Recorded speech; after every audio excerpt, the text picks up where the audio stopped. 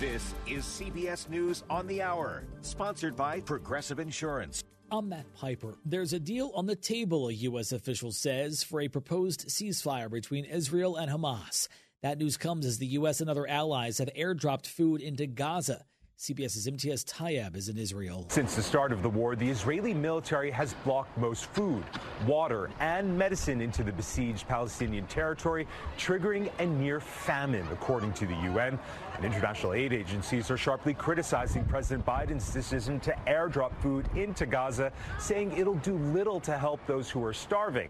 Donald Trump amassed more delegates today after CBS News projects him the winner of 3 state caucuses. He now has 247 compared to Nikki Haley's 24.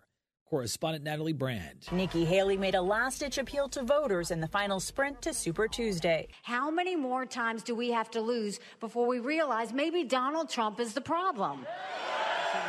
Former President Donald Trump railed against the multitude of court cases against him. They're not 91 counts. They're not legit. The charges have galvanized his supporters. We don't care about that.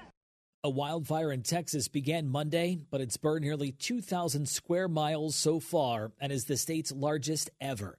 Reporter Chris Fox is in Texas. The Texas A&M Forest Service has the largest fire, the Smokehouse Creek Fire, at just 15% containment. Texas Governor Greg Abbott taking to social media, saying the state continues to surge resources as heavy winds and dry conditions fuel the problem. We have the adequate air support that's going to be needed to be able to help combat those fires.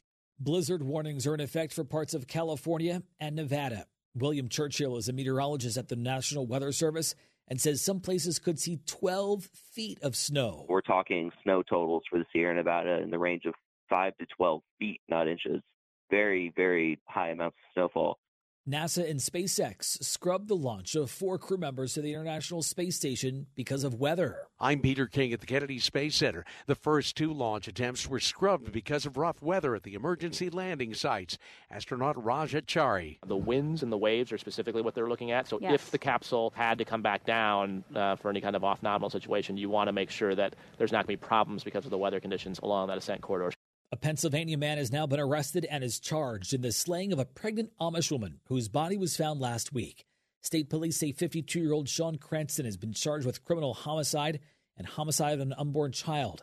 It comes less than a week after authorities found the body of 23-year-old Rebecca Byler in the living room of her home in northwestern Pennsylvania.